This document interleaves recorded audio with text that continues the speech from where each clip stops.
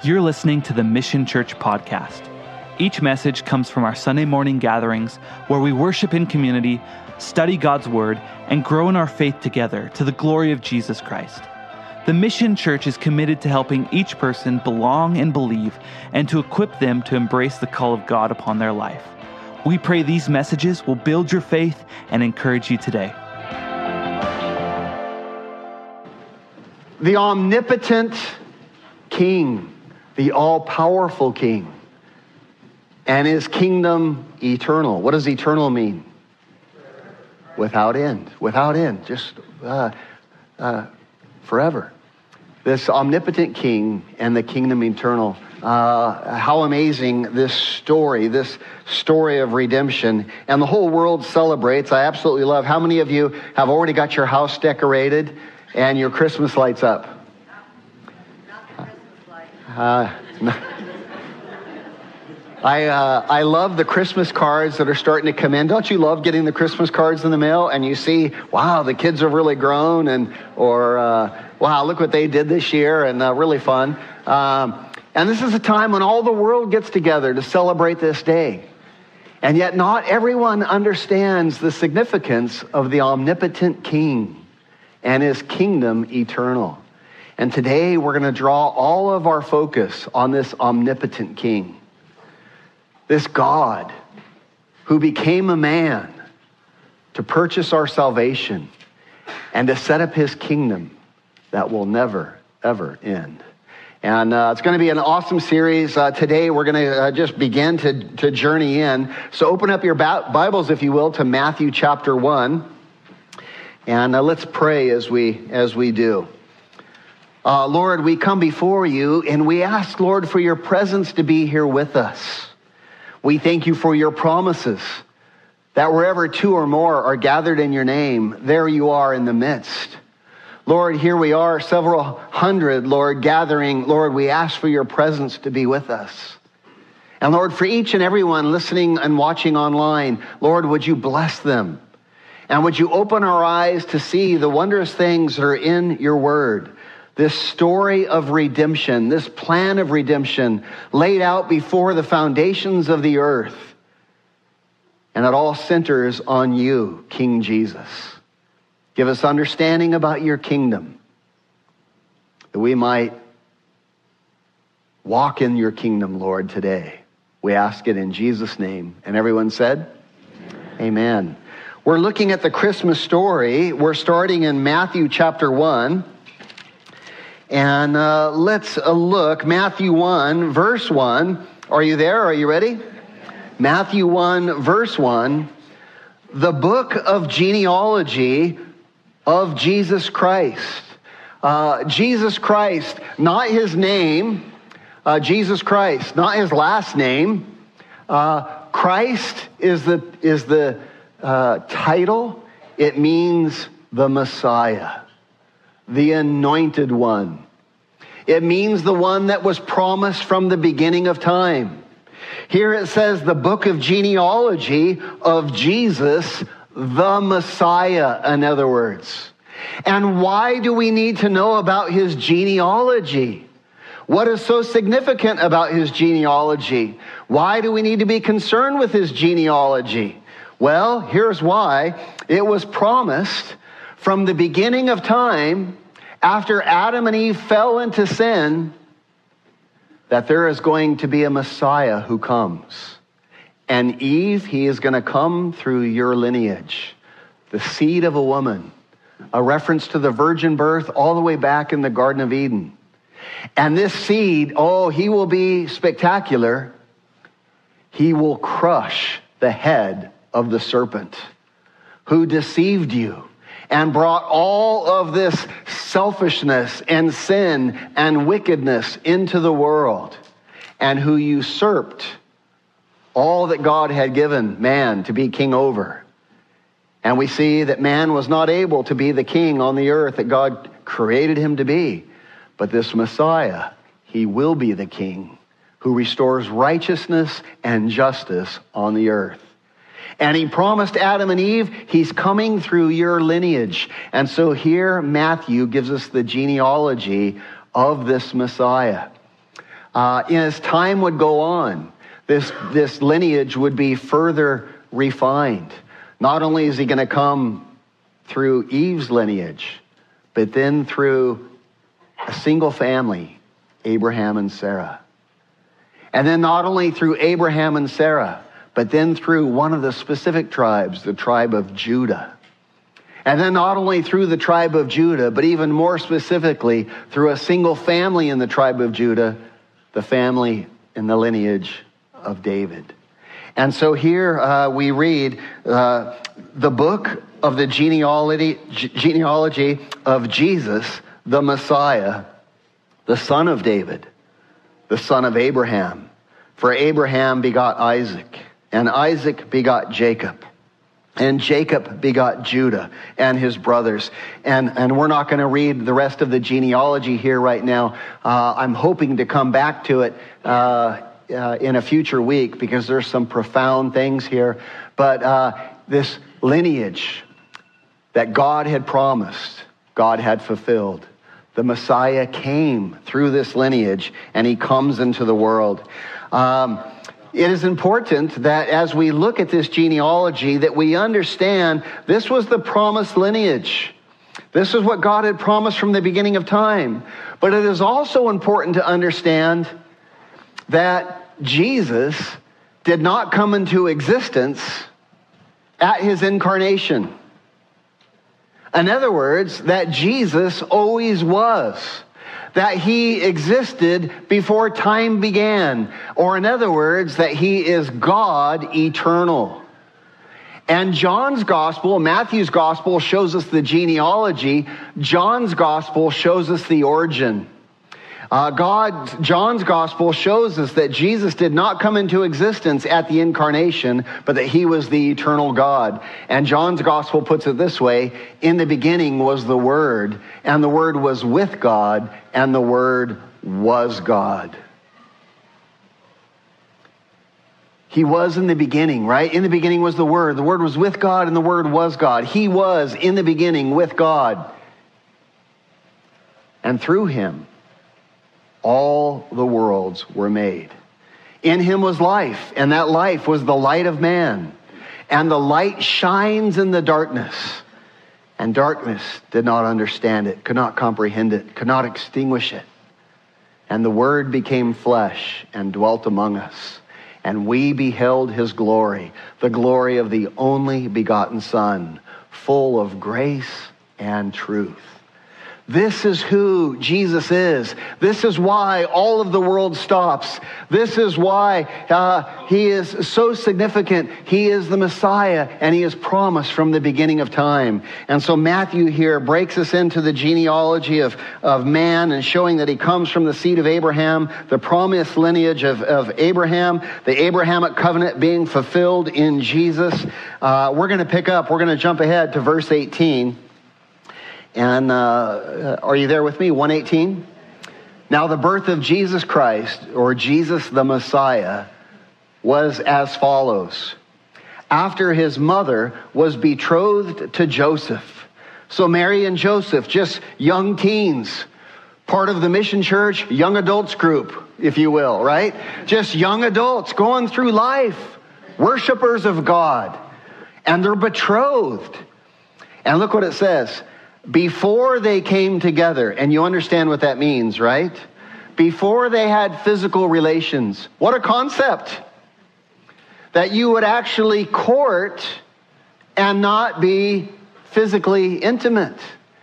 They court exactly like we court here at the Mission Church. And I'm so blessed to see how you young adults are walking godly lives. And I just saw Cal and Laurel, and they just had their second little baby boy. And I remember them meeting in young adults and then keeping themselves pure for marriage and then getting married. And I remember talking to them in my kitchen. And I mean, it's awesome to watch how God does it, right? Well, here that's Joseph and Mary, and they're betrothed. The world looks at this as crazy, right? Like, what? You're not going to have relations until you get married? That's insane. No, that's God's will. That's how it's supposed to work. And Mary was betrothed to Joseph before they came together, she finds out she's with child of the Holy Spirit. Wow. What does that mean? She was with child with the Holy Spirit. This is the story. This is the miracle. This is the prophecy of the virgin birth. Why did she need to be of virgin birth? Why is that so important to the story? Why is it so significant? It is significant, man. It is really significant. Christianity is absolutely worthless without the virgin birth. And to our astonishment, in this day of apostasy, there are churches departing from the virgin birth of Jesus Christ. Why is this virgin birth so important? Why? I know we have a lot of theologians in the room, a lot of Bible scholars. Let me hear from you. Why is this virgin birth so important?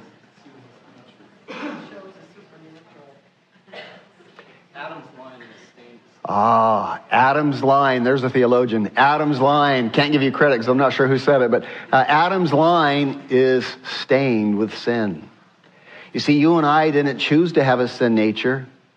We inherited a sin nature. You never have to tell a 2-year-old, okay, be selfish. No, they got that figured out all on their own. Mine, right? We inherited sin. And you are a sinner, not because you sin. You sin because you are a sinner. We inherited sin through Adam and Eve. And now, in order for this righteousness to come to the earth, there has to be a man without sin. And Jesus here is the second Adam. The virgin birth is not just to make the story more spectacular so it carries on through the ages. No. This is God's plan of redemption. Jesus is the second Adam, the God-man, made perfect. The first Adam made perfect. He fell in sin. The first Adam was given a kingdom, rule over the earth, have dominion over it. He lost his kingdom to the usurper, to Satan. The second Adam is Jesus. He is perfect, and it required a virgin birth. So she tells Joseph, and look at this. That must have been a difficult talk. Joseph, I know you love me, and I love you, but I'm pregnant. And Joseph says, what?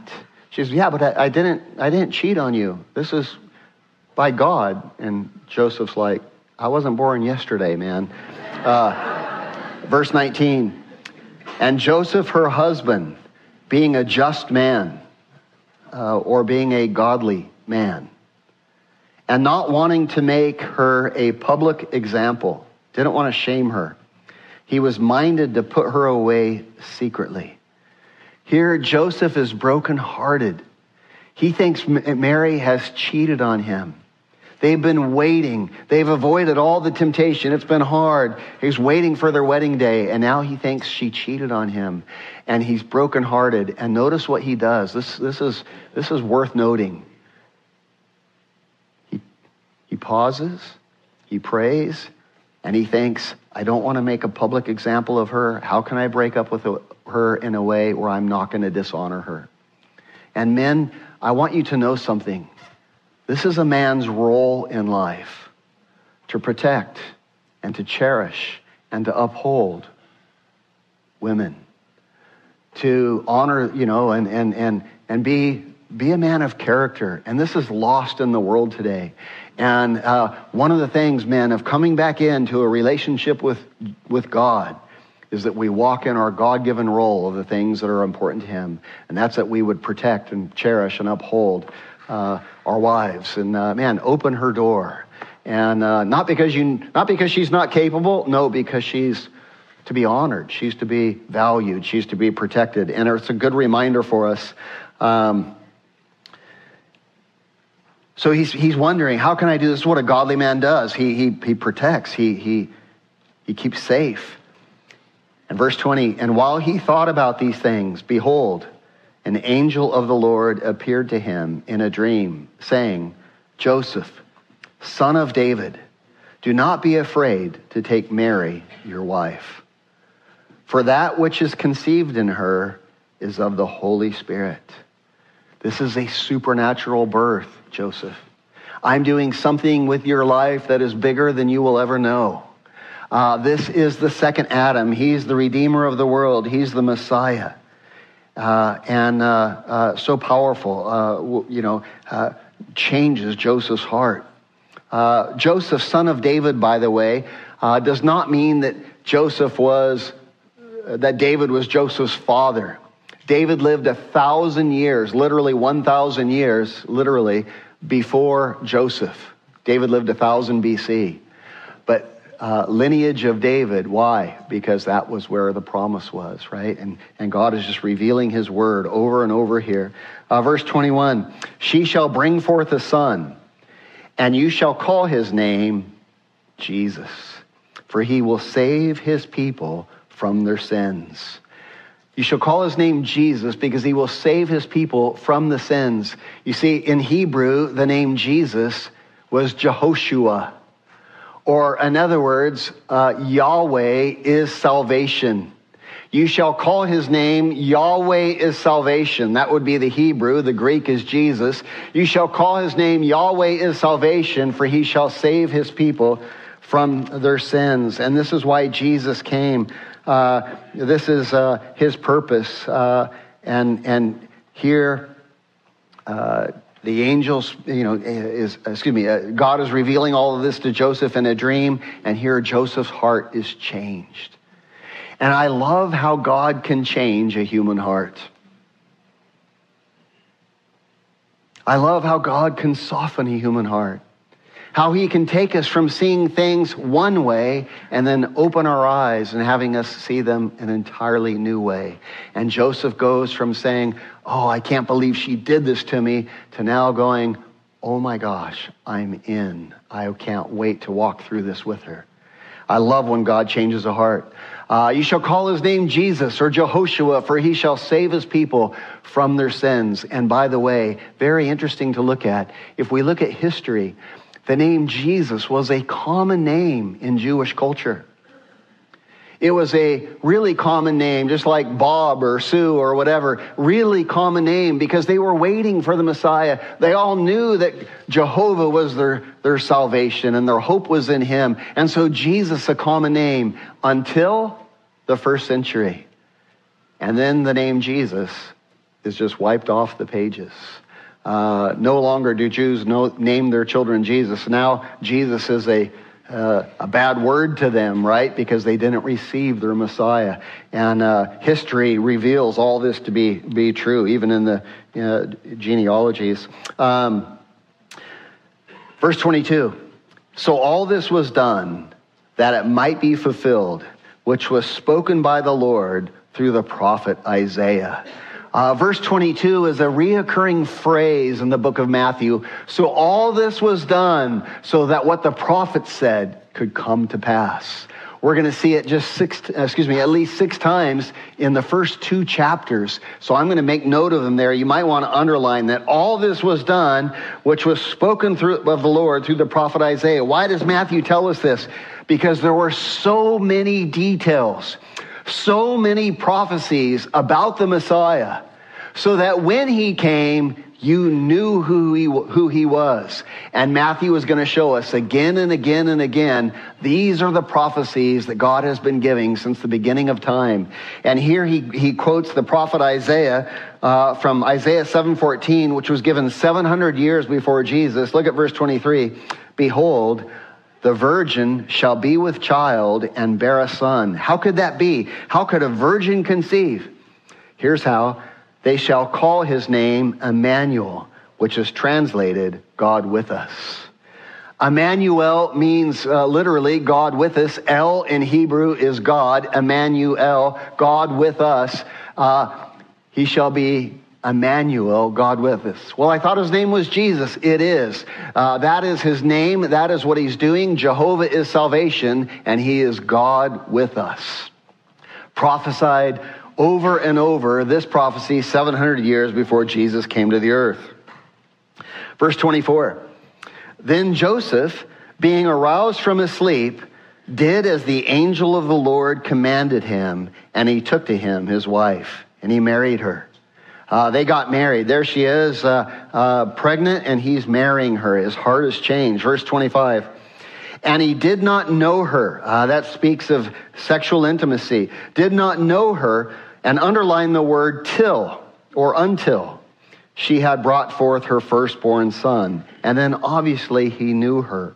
And he called his name Jesus, just as the Lord had commanded. We know that Joseph and Mary had relations because the Bible tells us the names of her sons. She had Joseph, and then James, and then Simeon, and then Jude, and so she had children. She didn't remain a perpetual virgin. That is just religious folklore. Verse 2. Now after Jesus was born, circle the word after.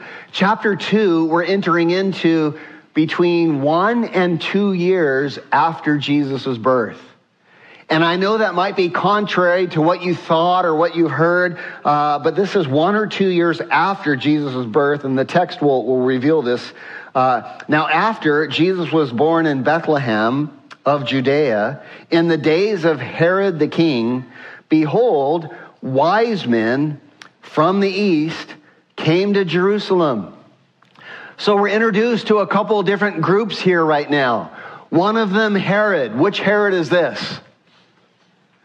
This is Herod the Great, who was the king, history records, at the time of Jesus. Herod, a great and wise master builder and a powerful ruler at the times of Herod the Great. And then there's wise men coming from the east.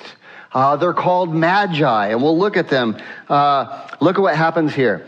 They come to Herod, who's a powerful king, and they said, where is he who has been what? Read it with me.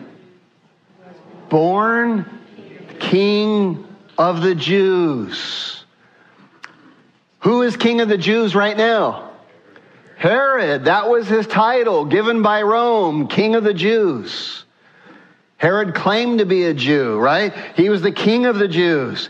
And now these powerful wise men, these wealthy wise men, they come with all their entourage into Jerusalem, and they say, where is he who has been born King of the Jews? For we have seen his star in the east. Supernatural signs, even stars following him and pointing out his birth, and we have come to worship him. And there they are, asking the leaders of Jerusalem, where is this king? Your king, the one who was born King of the Jews. Verse 3. And Herod, the king, heard this. And what does it say? He was troubled, and all of Jerusalem with him. This is the birth of Jesus. The birth of King Jesus. He is by far and away the greatest person in human history. Think about him. He has divided time. All of human history either dates to Jesus, before Jesus, or after Jesus. Today is the year 2022. 2022 what? 2022 years since Jesus came to the earth. And all of human history points either to him or from him. He divides time. How do you explain that if he was a mere man? No one more influential. No one has caused more hearts to be moved, more songs to be written, more books to be written, more poetry to be given, more paintings to be painted, more meditation to be given to this one Jesus. He is the King of Kings and he is the Lord of Lords. He is the Messiah. He is the one that mankind had been waiting for since the fall of Eden. He is the one that God had promised to Adam and Eve, who would crush the serpent's head. He is the one that all the prophets wrote about. He is one that the whole entire Bible is pointing to. Everything about him, the Bible says, in the volume of the book, it is written about him. And now he appears. And these wise men from the east, They come to worship him. Wise men from the east. What do we mean the east? Well, east of Jerusalem is Persia. Modern day Iran. Before it was called Persia, it was called Babylon. And they come from the east. It is a 1,400-mile journey. These wise men are not just three little guys like we see in all the Christmas cards and everything. No, this would have been a huge entourage that came with them. For they were very highly educated. They were dignitaries. They were renowned. And they come with all kinds of wealth, all kinds of an entourage with them, all kinds of treasuries that they brought, and secured, armed, and all kinds of supplies with armed guards. They come to Jerusalem to worship this Messiah. And here's the interesting question to consider. How in the world did they know about the Messiah? How did that ever happen? How did they know that he was going to be, what? King of the Jews. Well, here's how. The year is 602 BC. The strongest nation in the world is Babylon. The king of Babylon is the strongest king that has ever lived on the world to date. His name? Nebuchadnezzar. You can read your history books about him. He had world dominion. And he conquered Jerusalem in 602 BC. And when he took Jerusalem, he took all the inhabitants of Jerusalem and he led them captive into Babylon. And he took all the heads of state of Jerusalem, the people who were really smart, and he made them his advisors. There was one young man that Nebuchadnezzar took whose name was Daniel. And he was a very young man, only a teen. But he really stood out. And he took him into his court to train him, to teach him, to further educate him. And as God's providence would have it, Daniel is there in the king's court, attending to the affairs of government. And Nebuchadnezzar has a terrifying dream.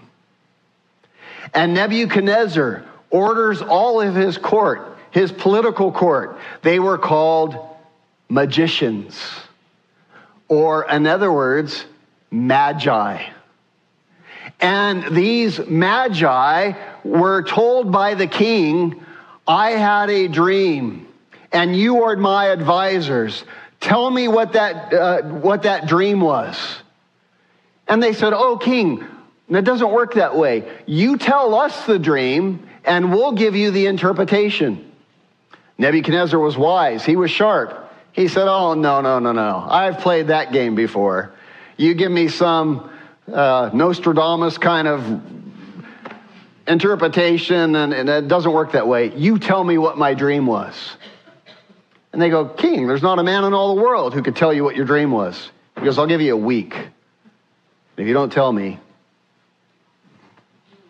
So the king's court was in panic. And Daniel rises up and he says, men, do not be afraid. There is a God in heaven who knows the secrets of all things. And Daniel prays to his God, and God reveals to him the dream Nebuchadnezzar had. Not only does he reveal the dream, he reveals to him the interpretation of the dream. And do you know what the interpretation was?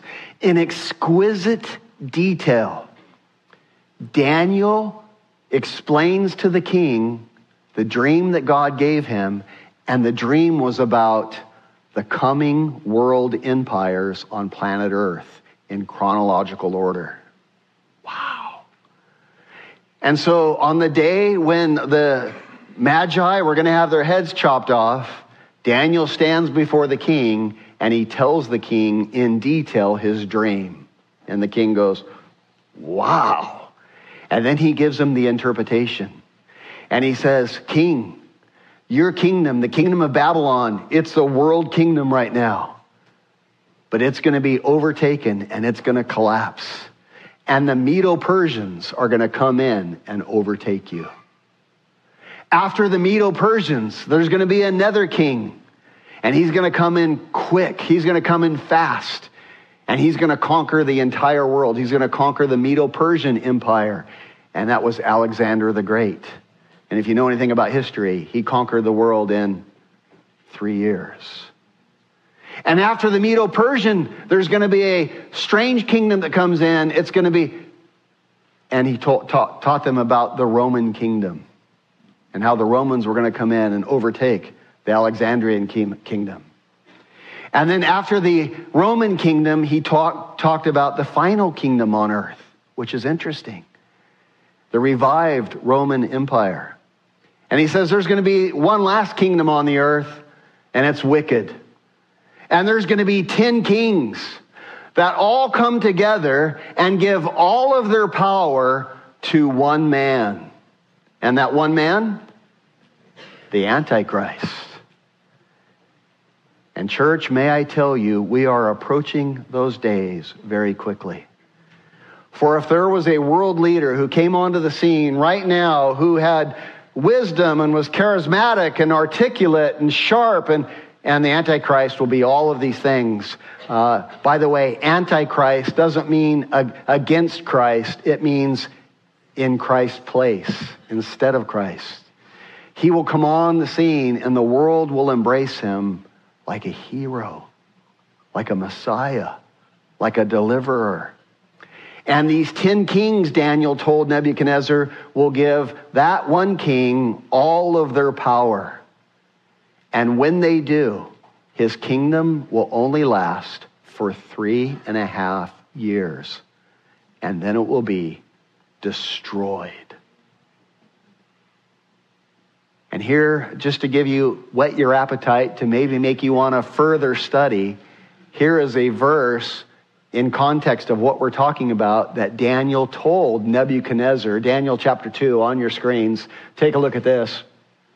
Read with me, church, in a thundering voice. And in the days of these kings, pause there. What kings? These 10 kings who give all their power to that one king. Okay, let's read again. In the days of these kings, the God of heaven will set up a kingdom which shall never be destroyed. Amen and hallelujah. The kingdom shall not be left to other people.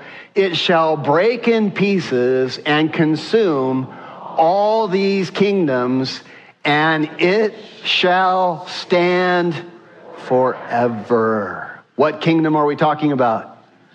The Messianic kingdom. The kingdom of Jesus Christ. Wow. How powerful. Another verse, one more in Daniel 7. Daniel explaining again this last kingdom. Let's take a look again. I was watching in the night visions, and behold, one like who? The Son of Man. This is written centuries before Jesus. One like the Son of Man, one like Jesus, coming with the clouds of heaven. And he, that's the Son of Man, came to the Ancient of Days. Who's the Ancient of Days? God the Father, right? And they brought him near before him. They brought him before the Father. Let's look at the next verse. Then to him, that's to the Son of Man, was given dominion and glory and a kingdom, that all peoples, all nations, all languages should serve him. Rest of the verse. His dominion is an everlasting dominion which shall not pass away, and his kingdom the one which will not be destroyed. This is the one that the wise men from the east came to know about. This is the one that the wise men from the east came to worship. And here's what happened back in our story with Daniel sharing these things to Nebuchadnezzar. Nebuchadnezzar goes, "Oh my gosh. Not only did you know my secret thoughts and my dreams, but you also gave me a profound interpretation." And Nebuchadnezzar just knew it was of God. And needless to say, Daniel was promoted. And guess what he was promoted to? To be over the chief of all the Magi. And so for the next 60 years, from 608 to 538 BC, Daniel taught all the Magi in Babylon. And what do you think he taught them about? This man of God, who was called by God to be a prophet. He told them about the coming Messiah. How did these wise men know about this Messiah who would be the final king on the earth? How did they know? Because Daniel's legacy lives on from what he did in Babylon, which is now Persia, right? Just amazing. Just amazing. And so these Magi, 600 years later, see a star, and they know it's the Messiah's birth, and they travel 1,400 miles to come to Jerusalem, and they are coming there with a huge entourage. It would be a 4 or 5 month journey that it would take to get there. And they come with all their gifts because they want to worship this king. And because they're bringing all this gold and wealth and everything with them to worship this king, they've got camels and security and everything else. And they come to Jerusalem. And you know what they're expecting? They're expecting all of Jerusalem to be there at this king worshiping. And they get to Jerusalem, and what do they find? Nobody even knows where he is. And no doubt, they're shocked. No doubt. And so they go to King Herod. And they tell King Herod, "Oh, Herod, we know that the Messiah has been born. He is the King of Kings. He is the final king." And Herod was deeply troubled. Why? Why is Herod so troubled? Because he's worried about what? His kingdom. I want you to know, whenever you come to the Messiah, your kingdom has to go away.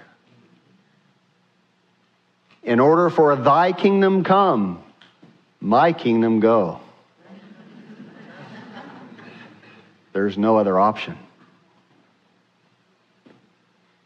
And Herod would not let his kingdom go. Why? Why? Well, because Herod had worked hard for his kingdom. He was an insecure little man, which made him an overachiever. He was only 4 foot something tall. He had 10 wives. 2 of them were named Miriam. How would that work?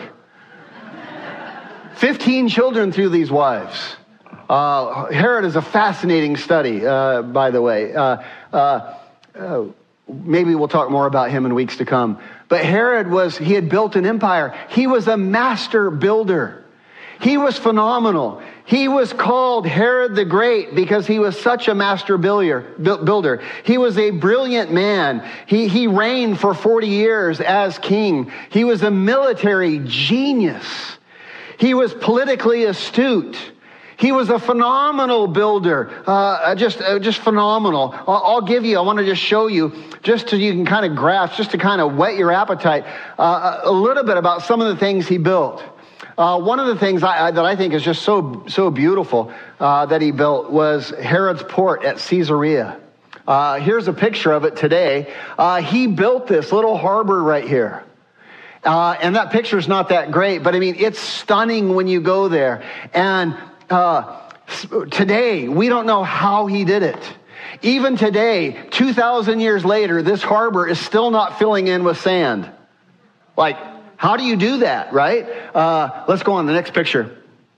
Here is a Colosseum, a little amphitheater he built at that port. I've sat in those seats. It's beautiful. You're overlooking the Mediterranean right from this little Colosseum that he built right there. And they would do all kinds of games and different kind of things there just for his entertainment, right? Here's another picture. Keep going. This is an artist rendition of what that harbor port in Caesarea would have looked like based on archaeological evidence that we have uncovered. This is what they guessed that would. You can see just how gorgeous it is, right? Next slide. This right here is an aqueduct that Herod built that brings water up from the north. I've seen this thing. It is incredible. There was no plumbing in those days, right? This is gravity fed, and it brings water for miles and miles and miles from the north to this little harbor port in Caesarea. An engineering masterpiece that we don't know how they did today. The slope on this thing is so subtle because it goes for so long, and yet it's gravity fed and brings water. Keep going. These are pillars that they've uncovered and restood back up right there on that port in Caesarea. Not only did he build this harbor port of Caesarea, but he built a palace. He built a lot of palaces. One of them that I want to show you is called the Herodian. Named it after who? Of course. It was his little empire shrine. It was his Facebook. It was his Instagram, right? It was all about him. It had all his conquests and awards and everything in it. And this is what it looks like. This is the Herodian. It was this mountain peak. He chops off the top of it and digs this thing. It was opulent. This doesn't do much for it. Let's see the next. This is taken from an airplane, by the way. But here you can see all the rooms and the bathhouses and the spas and everything that's in it. And then here's an artist redemption version of what it looked like. This was opulent, man. This was like he was an amazing builder. It was gorgeous. Not only did he build that, but he built Masada. Masada was another palace that he built. How many of you have ever watched the movie Masada? Read your history books, man. This is a fascinating story. The battle, the end of Masada was in AD 70 when all the Jews, escaping the persecution of Nero, went to Masada as their last holdout against the oppression of Rome.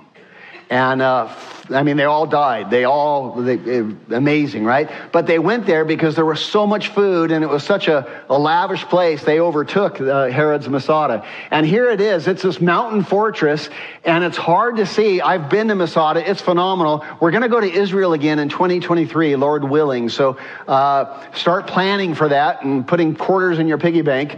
And anyway, let's go on these slides. This is a picture on top of Masada from a plane, and you can see all these rooms here. These were all storehouses for food. He just filled this thing up to the brim with food that would let you could live in there for decades, right? And then there were all kinds of. This was a synagogue on top of Masada for Herod. Herod wanted his own synagogue, right? He claimed to be what? Jewish, religious. Interesting. Let's go on. Next slide. This is amazing. This is on top of Masada. See these little cones on the floor? That was a false floor. On top of that went another floor. Do you know what this was? This was a jacuzzi. This was a sauna. They would build fire in the walls, and then they would bring water down the walls underneath the floor, and it was an elevated floor with hot water underneath that would bring so he could sauna at Masada. My point is just to show you what an amazing builder he was and this kingdom that he built, right? Check out this next one. This is in Masada as well. Do you know what this is? This is a cistern. You got to have water. And so he would dig these giant cisterns in the side of this mountain, and then he would bring these drainage ditches, and when it rained, it would fill up these cisterns. We're talking engineering marvels, and these cisterns still stand. I've seen one. I yelled in it, hello, oh, you're all right? It's amazing, just amazing. And so King Herod was deeply troubled. Why? because he knew prophecies about this king, this Messiah. And what prophecies did he know?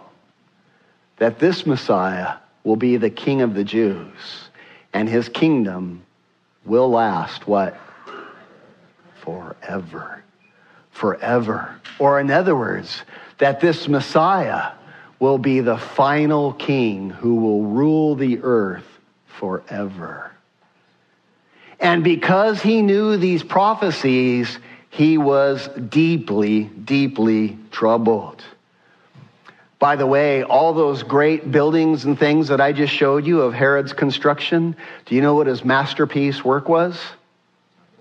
The rebuilding of the Jewish temple. The Talmud, which is like a Jewish, Jewish law on the Old Testament. It's kind of like a commentary, if you will. It records of Herod's temple, and it says, "You have never seen a beautiful building if you haven't seen Herod's temple." It is the definition. It is the standard. It was remarkable. White stone overlaid with gold, it was massive. It was 35 acres. This temple area. And it was opulent, right? It was like one of the wonders of the world. And all of it he built. And now he hears that this Messiah, this final king is here, and he's deeply, deeply troubled. He doesn't want this final king who's going to rule on the earth. Herod was troubled by some of these prophecies. I wanted to take you to, gosh, I'm so torn. We don't have time. This is what's going on in the story, right? This is what's going on. Let's jump in. Matthew chapter 2, verse 4, right where we left off. Herod's troubled, verse 3, right? Verse 4. And so what does Herod do because he's troubled? Well, here's what he does. He gathers all the chief priests and the scribes of the people together, and he inquired of them where the Christ was to be born. The Christ? Christ is a title. It's not his last name. It's a title. The Messiah. Or in other words, where the final king of the earth was going to be born. That's what he wants to know. So he gets all the PhDs and all the doctors of religion, and he gets them together, and they study, they hit the books in verse 5, and they say to him, "In Bethlehem of Judea, for thus it is written by the prophet, but you, Bethlehem, in the land of Judah, are not the least among the rulers of Judah." Why would they say, Bethlehem, you're not the least of the rulers of Judah? Why would they say that? Here's why. Because Bethlehem is a podunk, dirt poor, poverty-stricken little town. And the prophecy was the Messiah is going to be born there. Wow, that's weird. Sorry, Christmas tree. That's weird. Why would God do that? And here the prophecy is, this is from Micah 5:2, written 740 years before Jesus. "You, Bethlehem, in the land of Judah, are not the least among the rulers." Everybody would think Bethlehem was what? It was the worst place in the world. It's the least place in the world. "For out of you shall come a ruler who will shepherd my people." And for whatever reason, Matthew doesn't quote the full verse here. I wish he did. I'm going to quote it for you on the screens. This is Micah 5:2, where this comes from. Let's read it. "But you, Bethlehem, Ephrathah." Ephrathah is just another name for Bethlehem. It's just like a synonymous name, like I don't know, but you get what I mean. Bethlehem, Ephrathah. "Though you are little among the thousands of Judah, yet out of you shall come forth to me the one to be ruler in Israel, whose goings forth are from old, from everlasting." What does that tell us about the Messiah? He's the eternal God. There is only one who came and whose goings forth were from everlasting. There is only one eternal being. His name is God. His name is Jesus. He is the Father, the Son, and the Holy Spirit. One God. And he's from old. And this is the prophecy they bring to the table here when Herod asks, hey, where is he going to be born? Now, this is interesting because, again, Bethlehem is a poor, underprivileged, impoverished town with really high poverty levels. It was the hood, in other words. Not a place for kings. Not a place for royalty. Not a place for the rich and famous. And certainly not a place for the Messiah who was promised from the beginning of time to come. Of all the places that God could have chosen, why Bethlehem? What is God doing? Of all the places for the Messiah to come, why Bethlehem? Why a podunk, poverty-stricken, homeless-laden town? Why? Here's why. God is teaching us his values. God is teaching us his values. You see, Jesus' kingdom is a selfless kingdom. Because God is a selfless God. And instead of choosing the very best for himself, he comes to a place that is one of the worst places on earth when he comes. Interesting. Because the kingdom of Jesus is selfless. You see, this Messiah King, the one promised from the beginning of time, was born in Bethlehem so that all could freely come to him. Even the outcast of society could freely come. If the Messiah was born in a castle, then only royalty would be able to come to him. If the Messiah was born in the oh gosh darn it, drawing a blank on the word. If he was born in Athens, only the philosophers would be able to come to him. If he was born in a palace, only the wealthy would be able to come to him. If he was born in a temple, only the religious elite would be able to come to him. But if he was born in Bethlehem, rich and wealthy dignitaries from the Far East would be able to come and worship him, and so would homeless paupers who have nothing. Because the kingdom of this king is selfless. And he wants you and I to know that. I want you to know Jesus was no less God when he was that babe in a manger. Jesus was no less God who was holding the universe together by his sovereign power when he was that babe in a manger. And it shows us the selflessness of our God.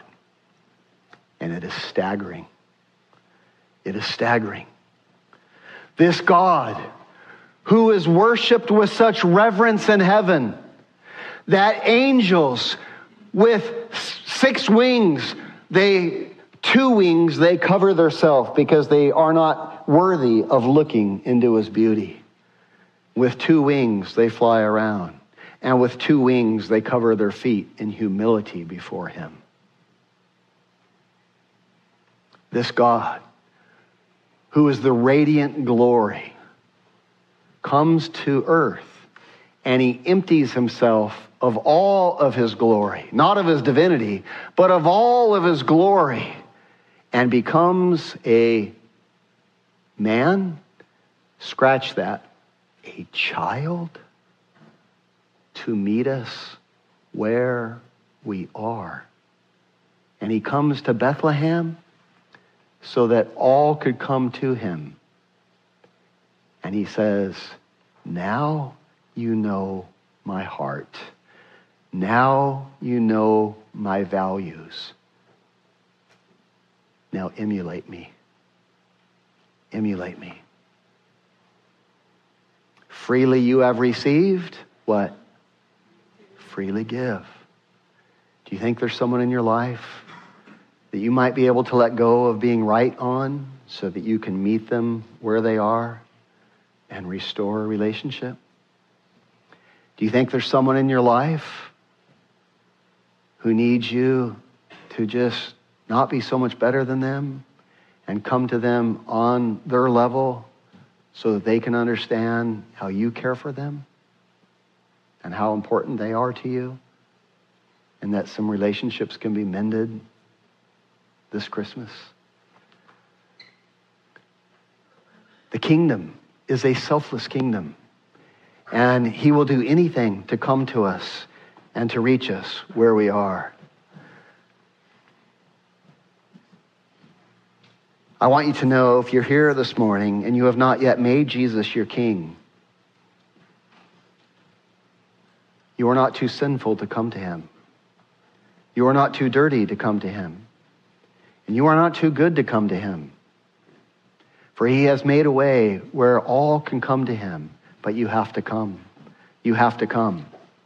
And we see just how really selfless this king is and the values that he places on it. There is no mine in God's kingdom. Did you know that? There is no mine.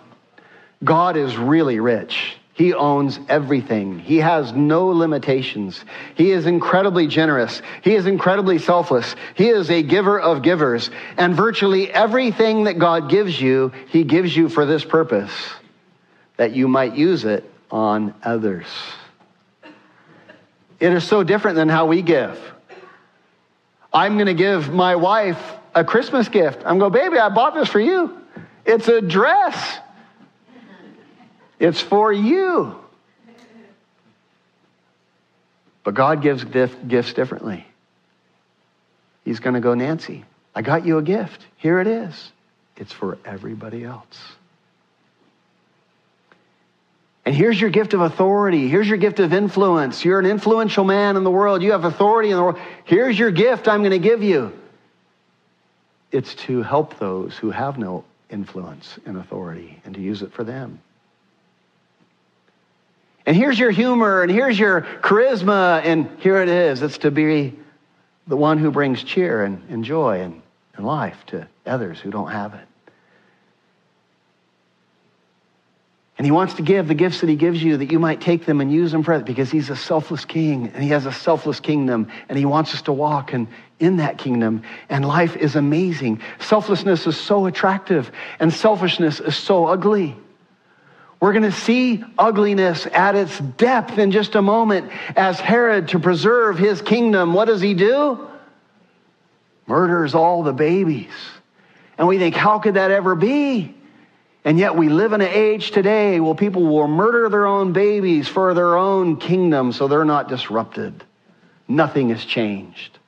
Nothing has changed. God wants to make you something substantial. Let him.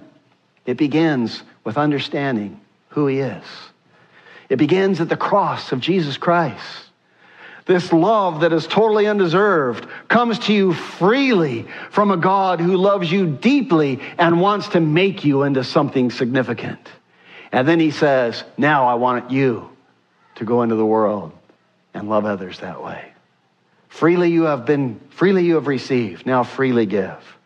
Selflessness is so attractive. Selfishness so ugly. Look at verse 7. How are we doing on time? We've got, I'm always late, crying out loud. Verse 7. Then Herod, when he had secretly called the wise men, determined from them what time the star appeared. Hey, how long ago was it that you saw that star? Oh, it was about a year ago. We saw it, and we then put a plan together, and then we've got all our stuff together, and then we made a 4 or 5 month journey. Why? Oh, I just wanted to know. Why does he want to know? Deplorable, man. And he sent them to Bethlehem. And he said, hey, go search carefully. We found out the Messiah is going to be born in Bethlehem. Go search carefully for this young child. And when you have found him, bring back word to me that I might come and worship him also. What a liar. A deceptive ruse as he's trying to elevate who? Himself. Acting like a worshiper so he can elevate himself. And if you're doing that today, oh, you better repent. It looks ugly, doesn't it? It looks ugly. And yet in every church across America, there's people doing it. I'll worship, and it's really just so I can be elevated. Verse 9. And when they heard the king, they departed, and behold, the star which they had seen, past tense, in the east, went before them, again, in other words, until it came to the place over where the young child was. This was no normal star. This was a supernatural manifestation given to them to lead them to Jesus, which God will do in your life. He will use supernatural means to lead you to Jesus, even as he's doing right now as we speak. Verse 10, and when they saw the star, they rejoiced with exceeding great joy. Why? Well, that star had been gone, and they were looking for it again, and now this star is leading them again. And when they had come into the house, this isn't at the manger scene. This is Jesus is a toddler now. He's 1 to 2 years old. And when they come into the house, they saw the young child with Mary, his mother, and they fell down and they worshiped him. They did not worship her. They worshiped him. And when they had opened their treasuries, they presented gifts to him, gold, frankincense, and myrrh. Gold throughout the ages has been a precious metal that is of great value and worth and wealth. And it is a metal, it is a gift for a king. And here we see these gifts were even prophetically inspired by God, the gift of a divine king, gold. Next gift, frankincense. Where was frankincense used?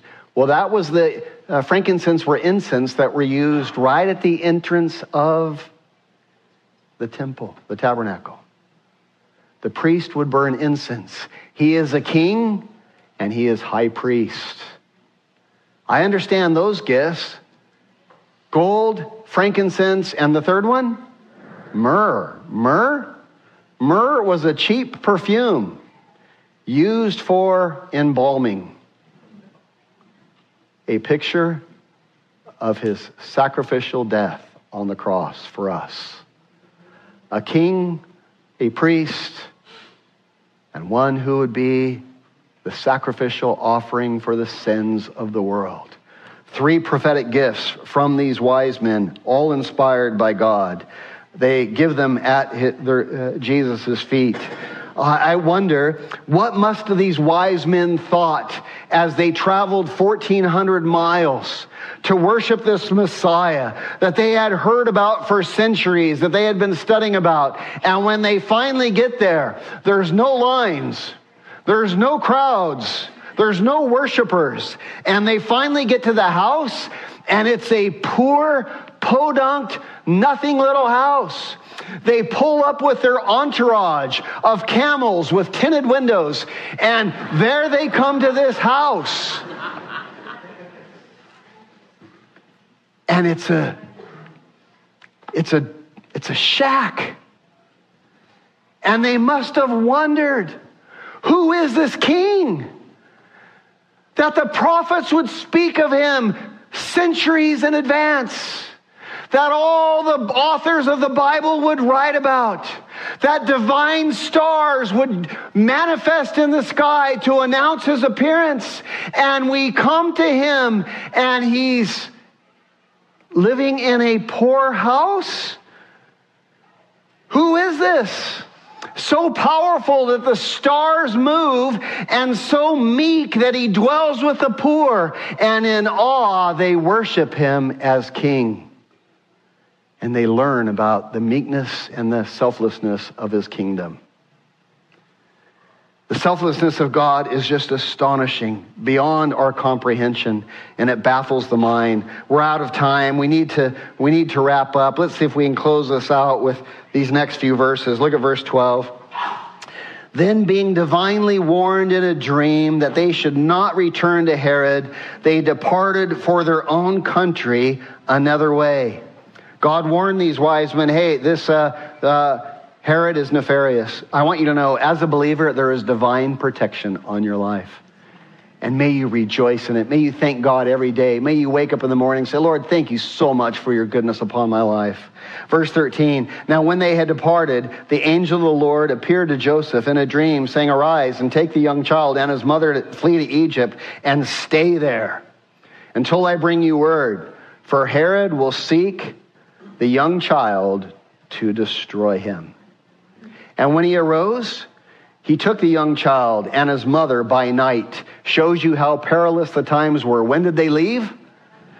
Not like, hey, we'll pack the U-Haul and leave in the morning. No. Let's sneak out now. Why? Because the soldiers were already coming in and killing children, right?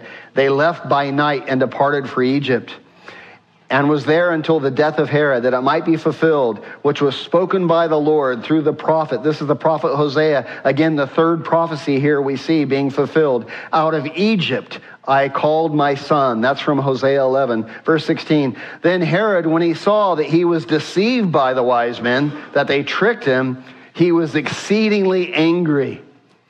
And he sent forth and put to death all the male children who were in Bethlehem and in all the districts from 2 years old and under, according to the time which he had determined from the wise men. So that gives you an idea of how long the wise men said all this journey began and when all this happened, right? That it was fulfilled, here it is the fourth time, that it was fulfilled by what the prophet Jeremiah spoke, a voice heard in Ramah.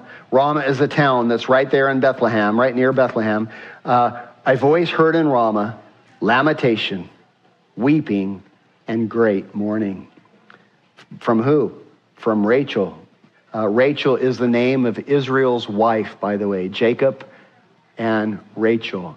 Jacob's name was changed to Israel, so Israel and Rachel. So the mother of Israel, in other words, weeping for her children, refusing to be comforted, because they were no more.